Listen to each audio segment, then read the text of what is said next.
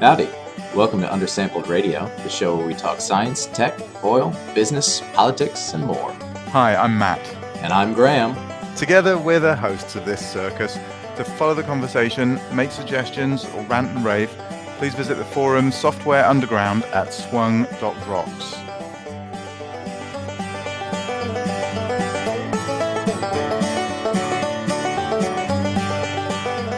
Hello, everyone.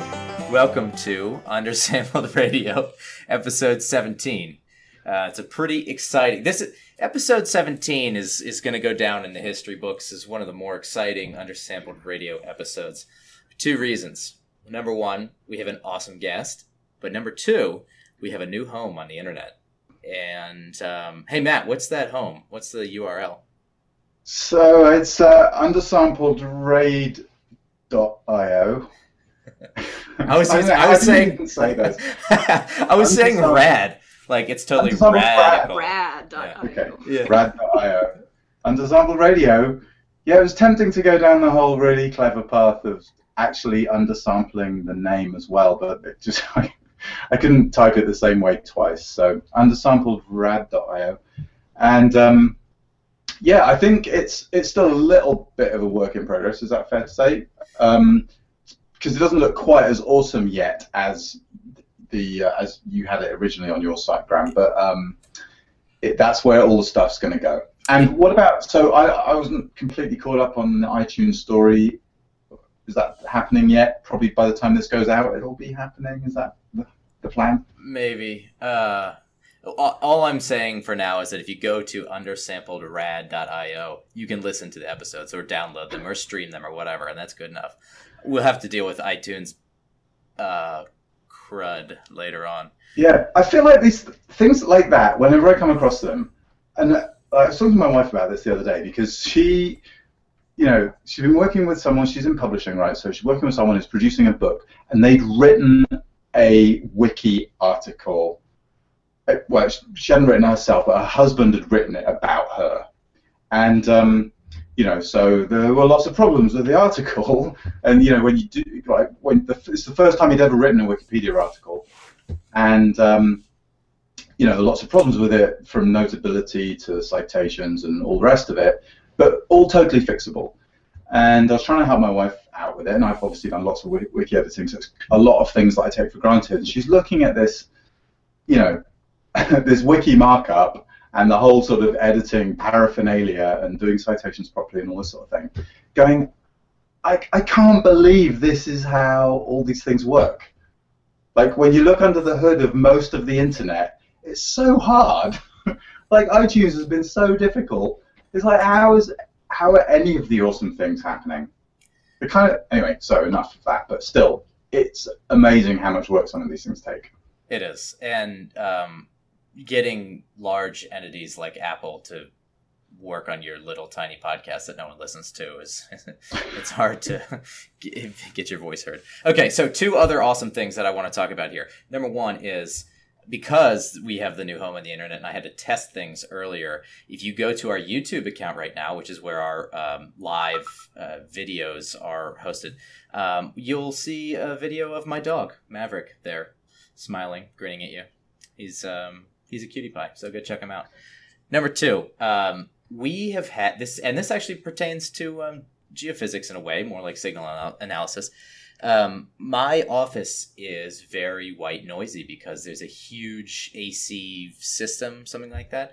And I didn't know how much of the noise was contributed by the ventilation system and like the rumblings of streetcars going past on the streets and stuff like that. But turns out I'd say it's about 95%, because right now my noise levels are really, really low. So that's pretty exciting. So there's the little experiment. Oh, by the way, my air conditioning is off, so I'll start sweating in a minute. And now on to real news. Matt, what happened? There was a conference or something like that last week, right? There was SciPy in Austin, and I having a little bit of a hard time talking about it because I like going to SciPy and didn't this year. And yeah, so anyway, I guess the main thing is that one of the really cool things about SciPy is they put all the videos of all the talks and all the tutorials and all of the sort of supporting material, GitHub repos, all the rest of it, up pretty much right away. So already you can go and find dozens and dozens of videos of the talks, and I absolutely recommend going and having a look through them. And if you want the kind of highlights reel, I'm going to try and do a blog post on that in the near future, like this week. But if you go to swung.rocks, so the sort of back channel for this show on swung.rocks, well, actually, if you go to the Python channel, I guess, in that Slack, you will find we were chatting about a bunch of the highlights last week. There's all sorts of cool stuff in there. One of my favorites, I'll just go on to say, is this new sort of internet journal, peer-reviewed, called Rescience. So at rescience.github.io. And I love the concept. I think they've only published one paper so far. They've got a few more in the works. And the idea is that it's stuff that it's basically re-implementations, reproductions of existing research. So someone publishes a paper, it's not clear how they did it, or they didn't publish their code and or data. Someone else goes, okay, I'm going to reproduce that. That paper, the second sort of derivative paper, can go into this Rescience journal. So yeah, love that concept. We need more of that. Very cool. I'm looking at the site now. Then. I'm sorry. Is it only geophysics then? No. It's science. Okay. Science. Yeah. But I doubt they have any geophysics yet. Yeah. That's such a cool idea. You know, I went to a talk. I did this bar camp thing in New Orleans this weekend, which was a ton of fun. And it was nice to do an unconferencey, totally off the wall type of thing. Like one of the talks I listened to was about how to win at Monopoly. I thought it was going to be some sort of like clever optimization scheme or some real techie thing. And no, this guy was just like, I like to play Monopoly. I'm going to tell you my strategy to do it. It was pretty cool. Okay. Cheat ruthlessly. I would like Matt to introduce our guest because they've known each other for a while and they're both doing awesome things. So, Matt, take it away. Welcome, Maitri Owen. I won't say too much because we'll get into it in a minute. But I was actually looking back through Twitter because Maitri is another person that I met on Twitter. I'm pretty sure that's kind of how we became acquaintances before we met in person. And it seems like there are some conversations from back then, but the dates are wrong, so I couldn't quite figure out when it was that we kind of got to know each other. But it was years ago, at least 5 years ago, and yeah, just a sort of really awesome internet. What would you call it? Sort of a resident of the internet. So Maitri is one of these people that I always look to for like how to behave, what's interesting, how to use the internet for good, and how to find cool things to read. Loads of things in my, I use the old Reader as a blog reader, and Maitri stars things and tags things, so it's really awesome. I really like seeing things that she's sort of pinned because I know they're going to be awesome. And she's all over Twitter, LinkedIn, Instagram, and yeah, just too many things to mention, really. All the links are in the show notes. Thank you for joining us, Maitri. Where are you right now? I am in Houston right now, and it's a balmy 100 degrees out, and we actually had a rain shower finally after weeks of no rain, so my poor plants and grass are not dying right now. Houston. Wow, it's years since I was in Houston. What are you like right downtown? Like, do you have to drive around a lot where you are, or? I like to maintain a very small footprint in Houston, so we actually centrally located this place north of so we're right in what you would call the Greater Heights, or right outside the inner loop, the loop of Houston. Gotcha. And where I live is central to getting downtown, going to the Woodlands, and also to the energy corridor. So should jobs change in this wonderful economy we're in right now, it's going to be a little less of a hellish commute rather than a fully hellish commute. Yeah, right. Totally. Yeah. I always find Houston just a remarkable place to be because I feel like it's the polar opposite of where I live, and yeah. So I hear you. You don't want to spend too much time in the car. So what are you into these days? Work. Yeah. A lot of work. Again, like we were mentioning earlier, you know, I feel very fortunate to be somebody who still has a job in this terrible economic climate, and going deeper into exploration. So I switched from a role working as a prospect maturation manager in the Gulf of Mexico to very frontier exploration of Latin America, which includes South America, Central America, and the Caribbean. It's all very new, very early days yet. We're still formulating a team. I mean, the company's still trying to wrap its head around just exploration in this very different continent that has traditionally been ruled, I should say, by national oil companies and very few independent oil companies. So it's an interesting transition. Like I always say, you know, keep your opportunities open and your chin up. You know, I've always had this rather peculiar attitude towards life in general, and that's, don't be afraid of the circumstances, because if you fail, it's another growth opportunity. It's what Cecilia Rose calls AFGO, you know, another effing growth opportunity. So thank you for my growth opportunity. So, like, one of the things I wrote down earlier, it's just it feels to me. Now you're not as long in the tooth as I am, but it feels to me like this downturn is kind of different from previous downturns. Like this one feels like things, like the world is going to be a different place when and if the industry emerges from this thing. Do you have a sense, like you're in a place where they're surrounded by geoscientists and commerce, like do you have a sense for that? Or is everyone just kind of going, please let it get back to normal?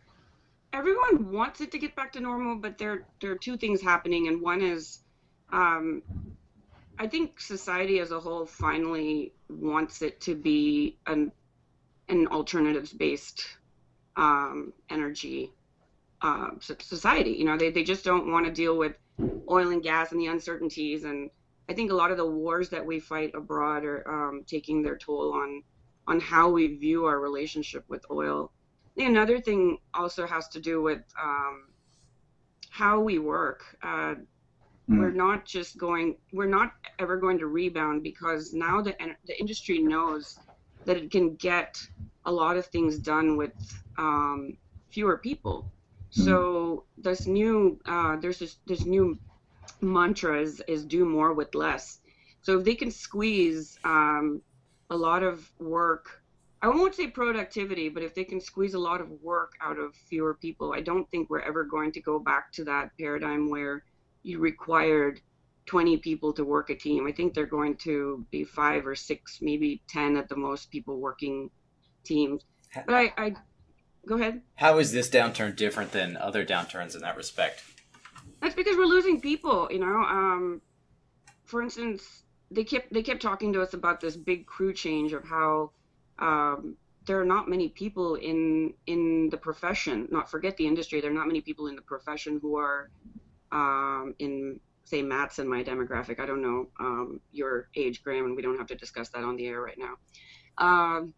But very few people in late 30s, you know, early 40s going into early 50s even. So we've lost a lot of mentors. We've lost a lot of knowledge with this downturn, for sure. Not just because people were retiring. It's not the regular attrition. They just, it's almost like they, and I hate to use this word, but deadheaded at a certain age, and there went the bulk of the knowledge. And they were not doing proper knowledge transfer and technology transfer when they had the opportunity.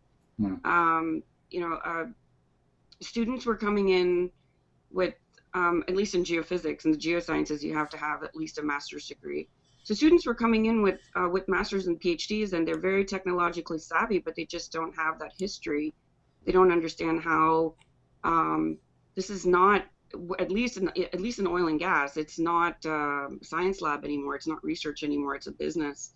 So there's an art to it. There's a certain way you go about it, and I don't think that those skills were transferred very well.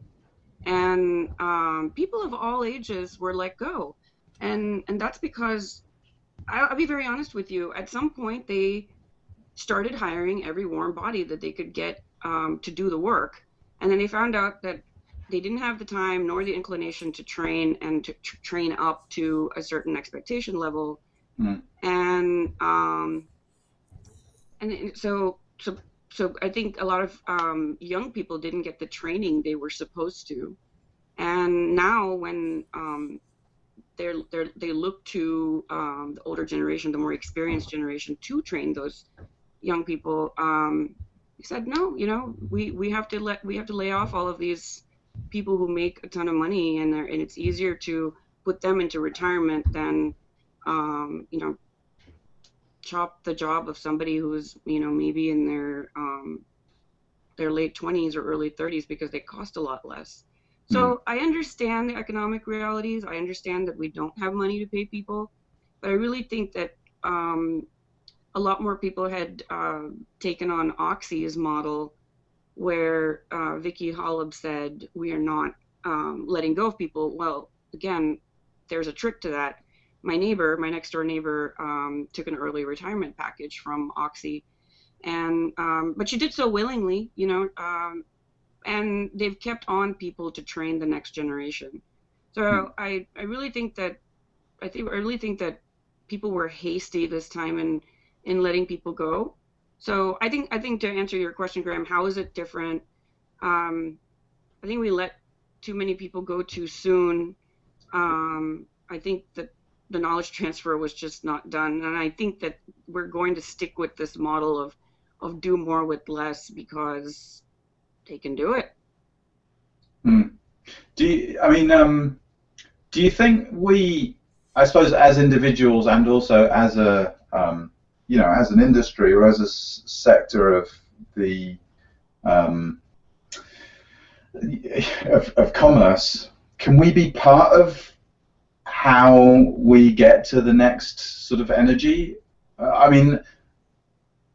don't want that to be too kind of grand or open-ended a question, but I guess I wonder a bit if it's just a thing that's going to happen to us, or if how we can be part of being part of it. And I wonder if a smaller, more compact workforce that doesn't have, because with deep experience goes entrenched ways of doing things, I wonder if that's actually more likely to be more sort of open, more agile, if you like, and getting into that new energy than the business as usual scenario. I definitely think it can be done, and that's what I tell young people these days, is to keep their options open. Don't just go into a master's program in geophysics and they go, well, the only program of study that's being offered is straight up geophysics. And I said, well, then you have to take the personal initiative to take more science classes and more just programming, technology, geoscience.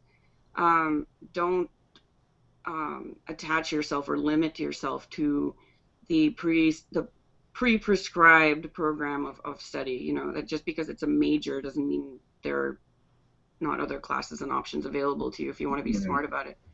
I do worry a bit that the universities are going to, weirdly, because they don't have the same kind of economic pressure to get on and change. Right.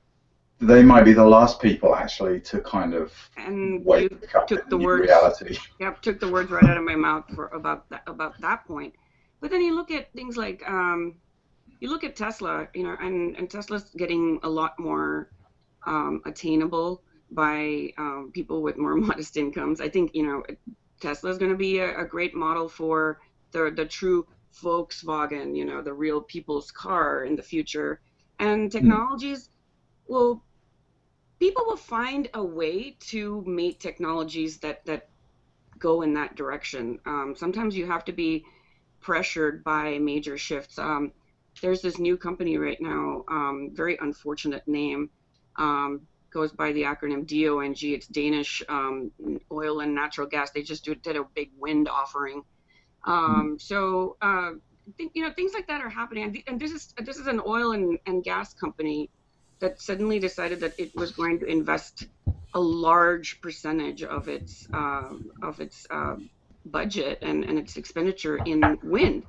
And I think we need to be prepared for that. I think that if we really cling to the proverbial dinosaur, we're just we're not going to move forward. But again, I too don't want to be too open-ended about it. There's a lot of infrastructure to change. For instance, Houston is just highways galore to take care of more and more cars that are coming on the market. When do we switch to a comprehensive, useful mass transit system down here? I don't know. Will we? Similarly, look at China. I mean, they have all the bullet trains, but they just have so many people. They have so many goods and resources that they need to move around.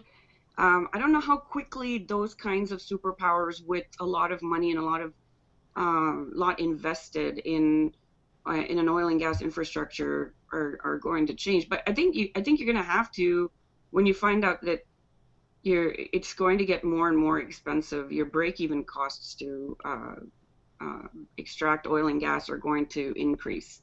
And when that happens, and when you can no longer make a considerable profit, and when your margins are slimming, what are you going to do? I think that eventually that investors, shareholders, and also the technologies themselves are going to move us into that new future. But when, I don't know. So how do we push students into the arena of studying or becoming interested in alternative energies, especially coming from an industrial standpoint? Let's leave the academics aside here, but as industry leaders, how can we encourage students to study new avenues of science? I think it's in telling them that these traditional jobs are not going to exist in the future. Just look at how the world is changing right now.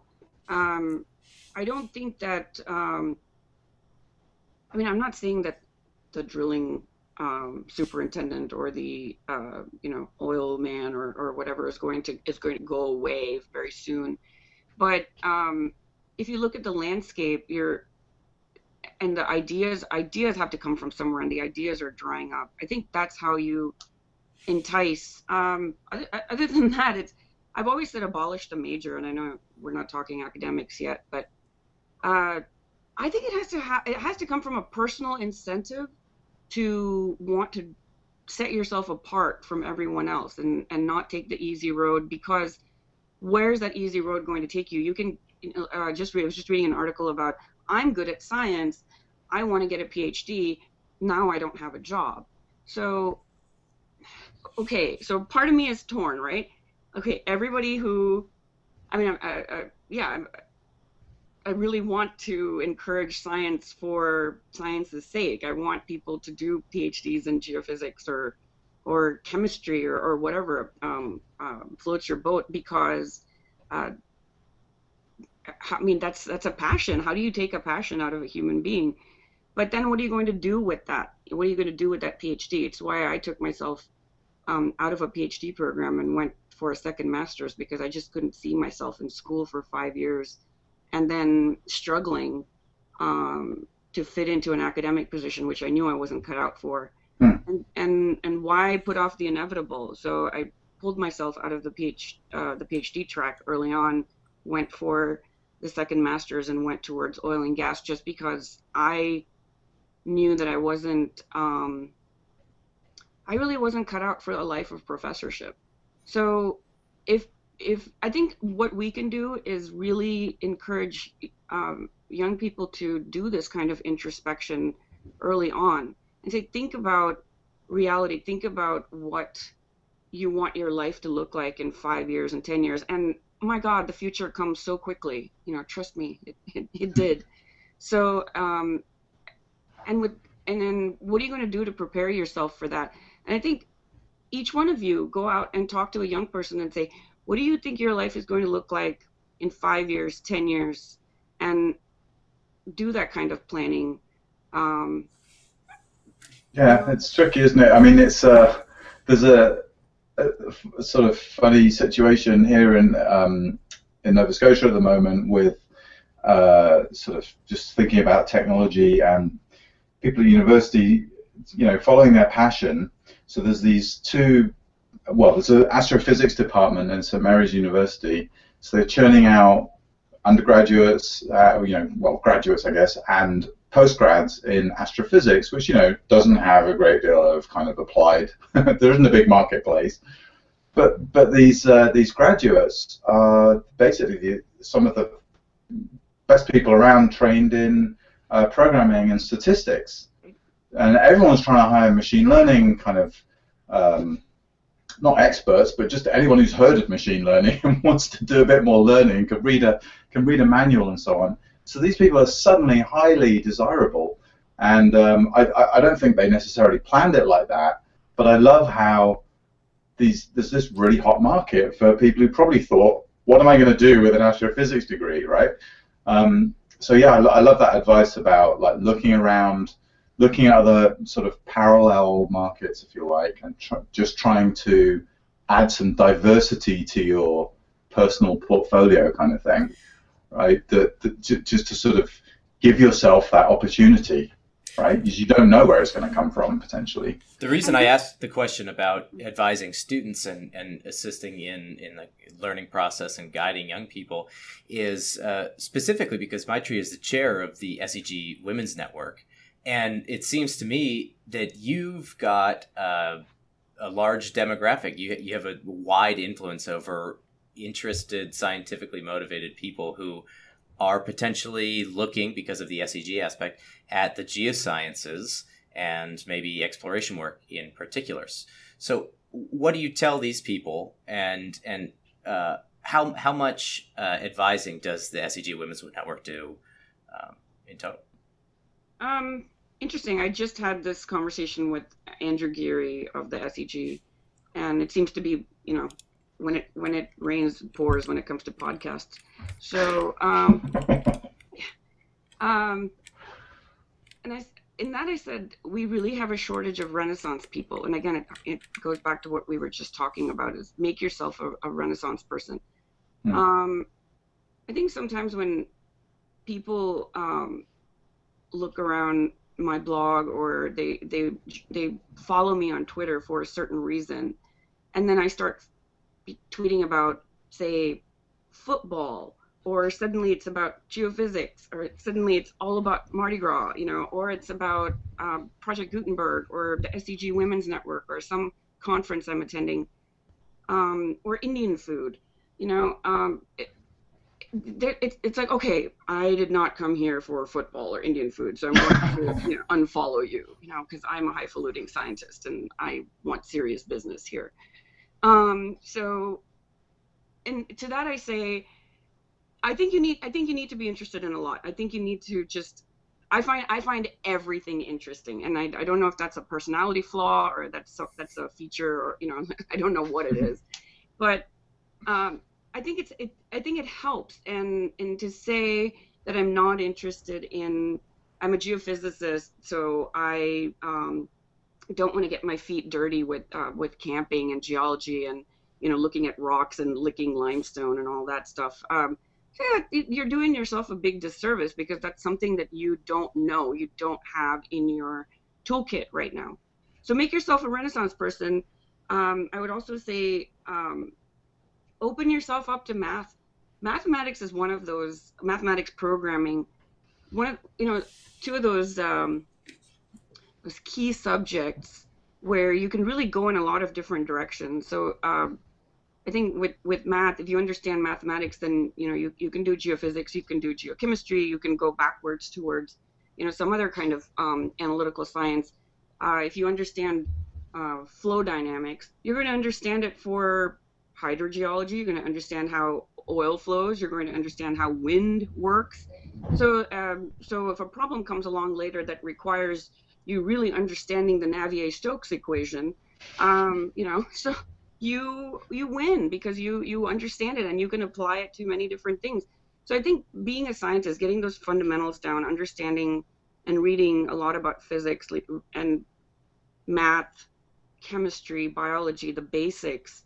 I think that's where the new ideas come from. And then pick up an article and read it. If you think it's about rebuilding a car engine and it's dry as hell, okay, I excuse you, but it might save you someday. It might help out.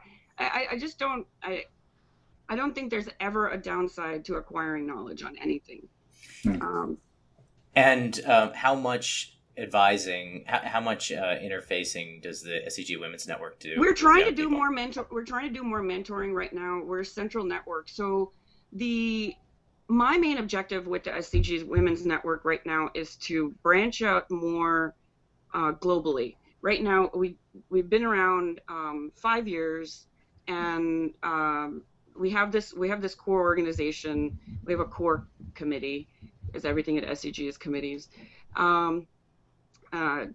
in which we have set up our strategy. We have these breakfasts every year. We have networking events. We've aligned with AAPG and other, women, or I should say, sister scientific societies to conduct networking events. But I think what I'd like to do is see a lot of initiatives come from students, and not enforce an agenda on students or on the globe. So I'd really like to reach out to the SCG student chapters and get students on board and say, okay, hey, all you students, come up with an idea. What do you think is the most pressing concern for you right now? What are your top 3 pressing concerns? And do something about it. Hold an unconference about it, or do something on the web. Get a hangout together. Let's talk about how to help you. I have already reached an age where I don't know what their problems are, so I can't be telling them what the problems are. They have to come up with it themselves and look for the solutions. So, and the same thing goes for the global outreach component. I really feel like. Did we lose somebody? No, we're still here. So geophysicists in China are going to have a different set of issues than geophysicists in, say, Latin America or Houston, Africa, pick a country. So again, we are there to provide support. Mentorship is going to be difficult because right now we have maybe 10 core people who are very engaged. So how are you going to do a lot of this and serve a very large population of students and global members with a very small core? So that's something that we're thinking about right now. Is okay, we have one person in the SCG doing support. We have 10, max 10 core members who are really engaged in activities and pushing agendas forward, and who want to do so many things. So I think the answer is going to come from enabling other people in other parts of the world and say, okay, now you create your own, Australian instance of the SCG Women's Network. We'll provide all the materials and support. Please engage the student chapters there, and run your own conference, run your own wine hour, or if you can't, then try to get together at your regional conference and hold some kind of summit to talk about issues and come up with solutions for how do you do all this sitting in the United States or sitting in a small geographic portion of the world? That we're trying to come up with solutions for that. Sure, decentralization power. Right. That's awesome. What other things does the SCG Women's Network do? So first of all, it's about having a community that we are here to identify women's issues in geophysics, whether it's in the office, whether it's in the field. What are things that are problems, and also wins for geoscientists? What have we been doing? What have we not been doing enough of? How much can we? How many more obstacles do we have to remove? and what are some good things that that people are doing that you can share with other women geoscientists. And it's not, it's, you know, I don't want to say it's a women only organization. You know, I say it's for feminists. So if you support women getting, you know, equal pay and being equally represented and having equal access to geophysics classes or the field, or, you know, and especially jobs and promotions, then you know, you're automatically invited to be a part of our network. How do we get involved? How do we join up?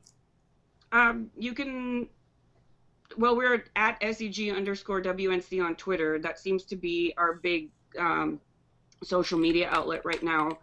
So I think how you and Matt can help is talk to your friends about it. You know, don't just talk about geophysics. Talk about what other things you can be doing to remove obstacles for your fellow geophysicists, be they women or, you know, minorities or some other underprivileged group of people who can't have access to the study and the profession of geophysics.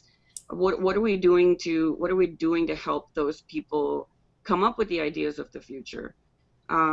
So we're at SEG_WNC on Twitter, and we're also soliciting ideas for how to be more active on social media. I'm not this huge fan of chatting on LinkedIn, and Facebook just seems, you know, Facebook seems so hit or miss depending on who's on Facebook. And I use Facebook for a completely different reason than anything professional. So yeah, Facebook's all about, hey, look at, you know, the costume I made, or look at the, you know, the wine I'm drinking. It, you know, that's what Facebook's for. All right, so we've got a link now in the show notes to SEG_WNC if you want to get in touch with Maitri or the SEG Women's Network. What are the biggest issues you guys are talking about, barriers to women geoscientists in industry right now?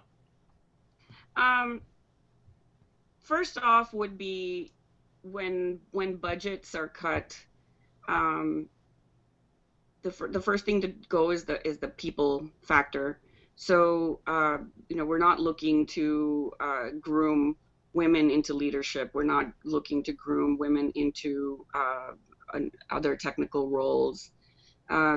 Also, when it comes time for promotions, when it comes time for giving scholarships or you know, anything that should happen in academics or job kind of situation, I think that we say, oh, you know, we just go back to the old traditional model of doing things. Is, you know, okay, we're just going to look at the old way, and then and when that happens, women get the short end of the stick.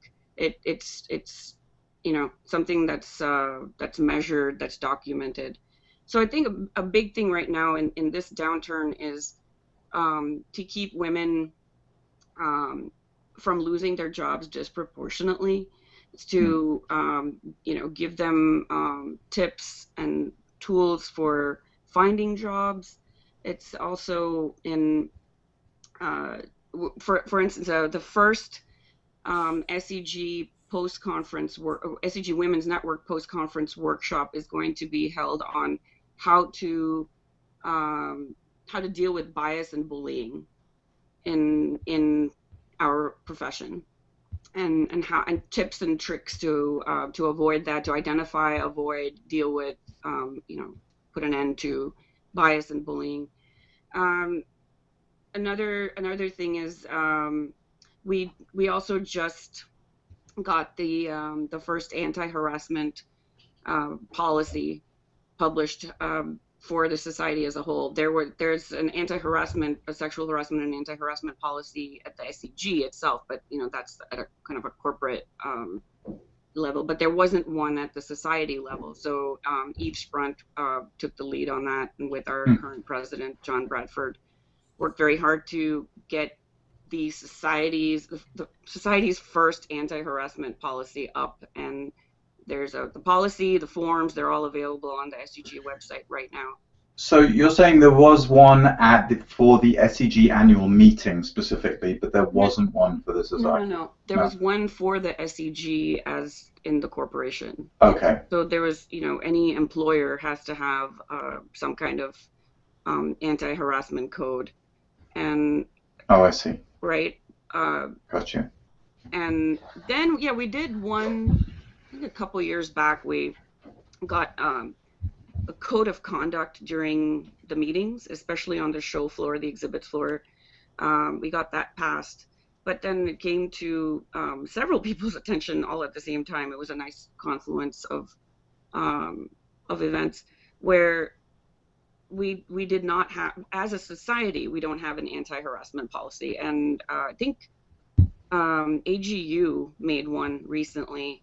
And so it's not just SEG that's having these problems. It's not just Sure. SEG. I think it's, just science as a whole and professional societies as a whole. Yeah. Science as a whole, professional societies as a whole, and especially, I always say this, in the physical sciences and the geosciences, we've always seemed to lag in terms of getting these kinds of initiatives off the ground. And I've always noticed that like bio and medical seem to be at the forefront. They're the early adopters for all kinds of things like technologies and behavioral policies and all that. But science, the physical sciences and geoscience, geophysics in particular, been way in the back. And I don't know why that is, and that may be a topic of conversation for another hangout. But my perception, because I'll admit to living in the kind of white male middle class bubble. I mean, obviously that's where I live. I have no choice but to live there, and waltzing through sort of corporate life or whatever. And then when I left and started hanging out more on the internet and going to things like Science Online and going to Wikimania and going to some of these kind of conferences and events and meetings happening in these sort of other domains, and just being blown away by not just the really conspicuous code of conduct for this meeting and all of that, like all of the stuff that's like, oh wow, this is a thing, but also going to the meeting and seeing the huge level of engagement and diversity and everything, and that being a new thing. Seeing, I mean, disabled people at a conference. I mean, it's crazy that's a kind of a conspicuous. I mean, it's embarrassing. I'm kind of horrified. And then I just read, and then started going to things like SciPy, computing, like coding conferences, where you would think, another sort of male-dominated, lots of discussion about role of minorities in there too. But I mean, there was a really interesting blog post by this geoscientist whose blog I read, who's also a coder, and he was talking about his university and their sort of diversity policies, the geoscience community and theirs, and the coding community, and these are his sort of three areas that he operates in. And he's saying the coding community is way out ahead of even his university. He just got a wheelchair. That was what had provoked this post. And he's like, I can't even get into the lift in my building. Like my wheelchair literally gets jammed in the door, kind of thing. And anyway, it was just a very moving and kind of eye-opening. Like, oh shit! Like, oh, excuse me, but oh wow! Like, I can't even comprehend how privileged I am. And I mean, I can't remember where it was now, but I'll try and put it in the show notes, but reading something about someone sort of saying, when they look at their community, and this is in scientific coding world, there's all these participants from North America, and all these participants from Europe, and all these participants from, Australasia, roughly in proportion to their populations, and nobody at all from Asia, and nobody at all from Africa, and nobody at all from South America. And I'm like, yeah, wow. we're just like that. Yeah, and there's something to be said about intersectionality in that. Just because we're women doesn't mean that we have to only worry about women. What about Black women? What about Chinese women? It comes back to that regional aspect of it, and you could be a Black disabled woman, and that could be that's not something that we should shy away from. Ultimately, it's about access. Everyone should have access. Everyone should have a say, and I hate saying this because I don't like to have to justify my existence in geophysics or in the science or in the profession, but promoting someone like me, or because of my qualifications, but also because of the sheer fact that I'm a woman or have had a different set of experiences in my life, I think that diversity alone is going to open up big time doors for progress, new ideas. And if we just shut out whole groups of people because they're not part of our current norm, that's also a huge hindrance to progress. That's where the ideas are, where the idea is going to come from otherwise. Especially, as you say, in a time when we've lost all these sort of not antique but traditional thinkers, so with a wide knowledge base, when innovation is much even more important than it ever has been. I want to shift gears here a minute because Maitri has got so many awesome things going on that we need to talk about a couple other of them before we run out of time. Another big one is Gutenberg. Matt, tell us about Gutenberg. I'm really not qualified, but I'm just I am interested in publishing, and I'm interested in openness, and obviously Gutenberg is this giant online open library. Yeah, I mean, how did you get involved in it, Maitri, and what are you still involved in it? And what's the what's the future for things like Gutenberg when it seems like everything's on the internet? Everything is not actually on the internet. That's the problem. So I got involved with Gutenberg back in '92 when I was still in high school, and I met Michael Hart, who is the founder of Project Gutenberg, who was the founder of Project Gutenberg. Sadly, he passed away in 2011. He was just he's a daring fireball, just a big ball of energy. Just again, kind of like me, had many interests, and it was just appalling to him that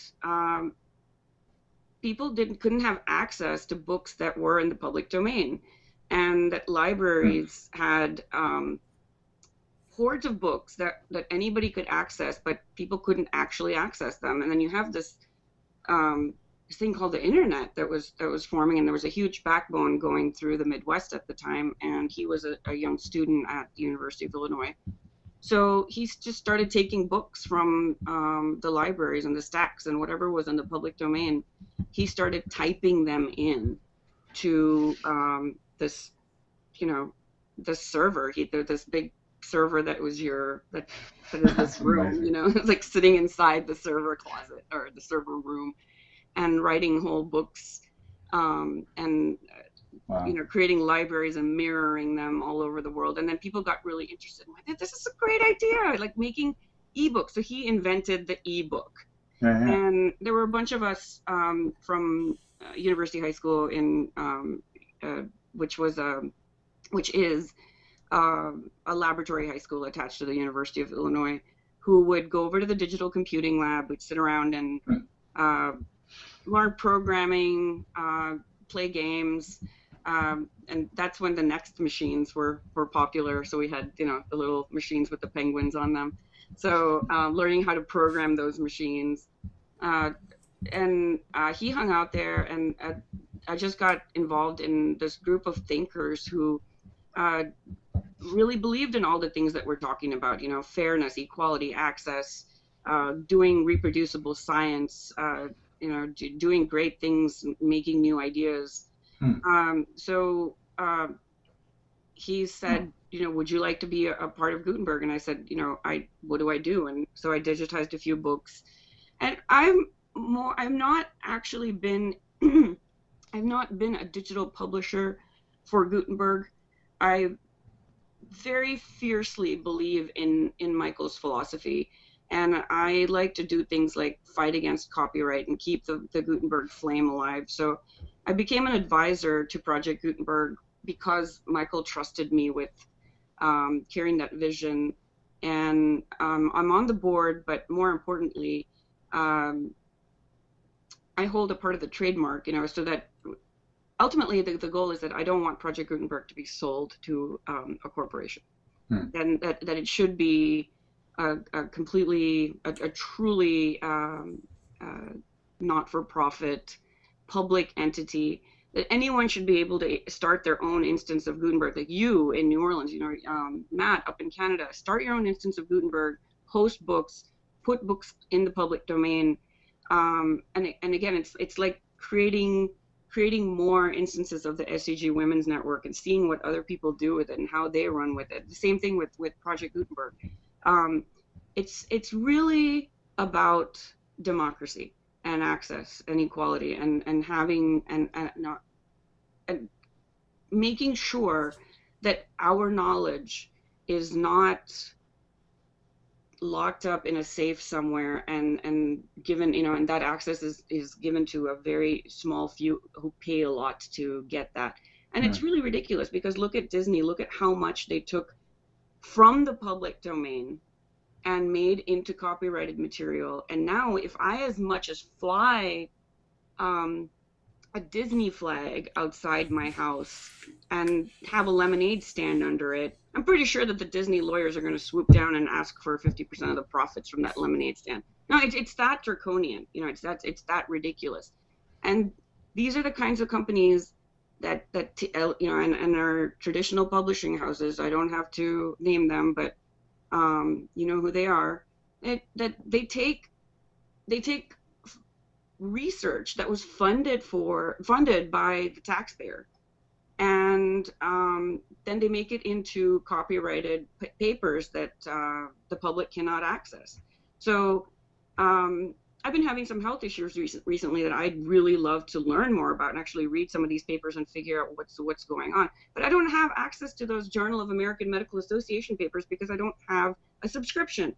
But I paid for my American taxpayer money paid for those studies, and done in universities that are also paid for by the taxpayer. So I think it's just ridiculous that copyright rules in this day and age when there's so much information on the internet. Yeah, I'm really conflicted because I know how much of a nightmare publishing is.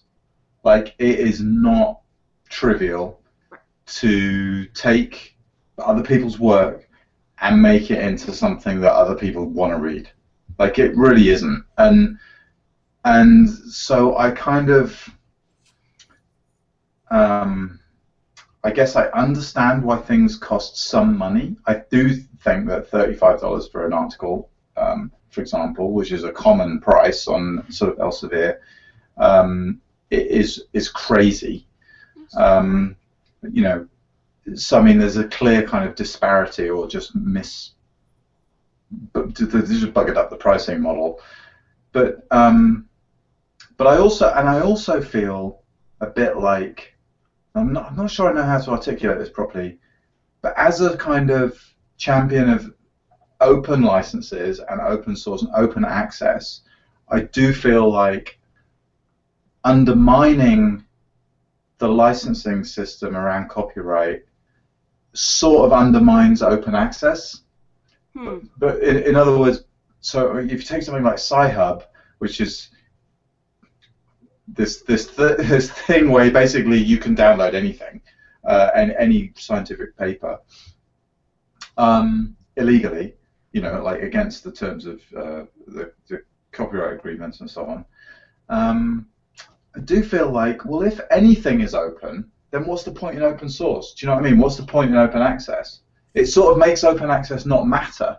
And I actually feel like the best response to that is don't cite or have anything to do with stuff that isn't openly licensed and go to the openly licensed stuff. Of course, things like medicals, well, any research, I mean, that shuts out, especially right now, because we're just coming off the back of like the proprietary scientific publishing era that locks out a huge amount of very interesting research. Anyway, sorry, I've sort of hijacked that to make a point that wasn't what you were talking about at all. But there's a lot of really interesting stuff, I think, around. I love that kind of, in principle, I like the subversive nature of, let's put all of literature and all of publishing on the internet where it belongs. But I also kind of sympathize with commercial publishing, because I is one kind of thing. Is Project Gutenberg sort of still alive and well, and it's still digitizing stuff, and it's absolutely, yep. Yeah, still putting a lot of books online. Gutenberg.org. Are they scanning things now, presumably? And yeah, like OCR. A lot of books being destroyed in scanners for optical character recognition. But if it's a very if it's a rare book, you do it the right way and scan it page by page. But yeah, there's a whole group called distributed proofreaders that where you can sign up to proofread scanned books. Cool. And there's Project Gutenberg Literary Archive Foundation, and then there's those of us on the board who do the running of it, and then there's the distributed proofreaders who, like I said, go through all the books and make sure that they're fit for public consumption. But to get back to your point, if I write something, yeah, I want to make some money off of it, but I don't think that my grandkids and some publisher who had nothing to do with me writing that book need to continue to reap profits decades after my death. Sure. Right? Yeah. So, same thing with the programs. Like, great, you make money off of your program, fine. That's how commerce is supposed to work. The person who helped you publish it, yeah, they make some money. Your kids get a little bit, that's great. No problem with that. But if you look at the percentages and you look at the numbers, it's the money that the artist or the programmer or writer ultimately ends up making is pennies on the tens of dollars and hundreds of dollars that the publishing companies are making, and for years and decades now. So that's where Project Gutenberg's stance is. It's not about free everything, and today it's about being more democratic, being more useful to society about it. Is there a relationship between Google Books and Gutenberg? Do they collaborate in any way, or are they totally separate projects? So Google Books can publish Project Gutenberg books. So there are Project Gutenberg books on Google Books. We don't do any publishing for Google Books. All books that we publish are directly for Project Gutenberg alone. But there's a huge header page that says, this is there's a Gutenberg trademark on it, in that the integrity of the book itself is maintained by Project Gutenberg. So if you reproduce it on Google Books, we ask that you can reproduce it anywhere you want. All we ask is that you keep the header that this was an ebook created by Project Gutenberg on it. And so that, someone comes along and decides that they're going to, write anagrams of William Shakespeare's sonnets or something, that was not something that we put out there. That was, that's a new work. So other than that, there are no restrictions on how to use Project Gutenberg books, really. Yeah. Well, it's a cool site. It's a great idea. I urge our listeners to go check it out. Again, there's a link to that in our show notes page, which will be linked in our forum, which is swung.rocks. So come check us out. There's a lot of good open source ideas on the forum itself. related to, but not all about geosciences in particular. And follow us on Twitter. Go see Maitri on Twitter. There's tons of information out there. Maitri, thanks for coming on the show today. We've covered so much stuff. I hope everybody that's listening will go follow up with these links because there's so much more to learn. Let's do this again. It was a lot of fun. It was.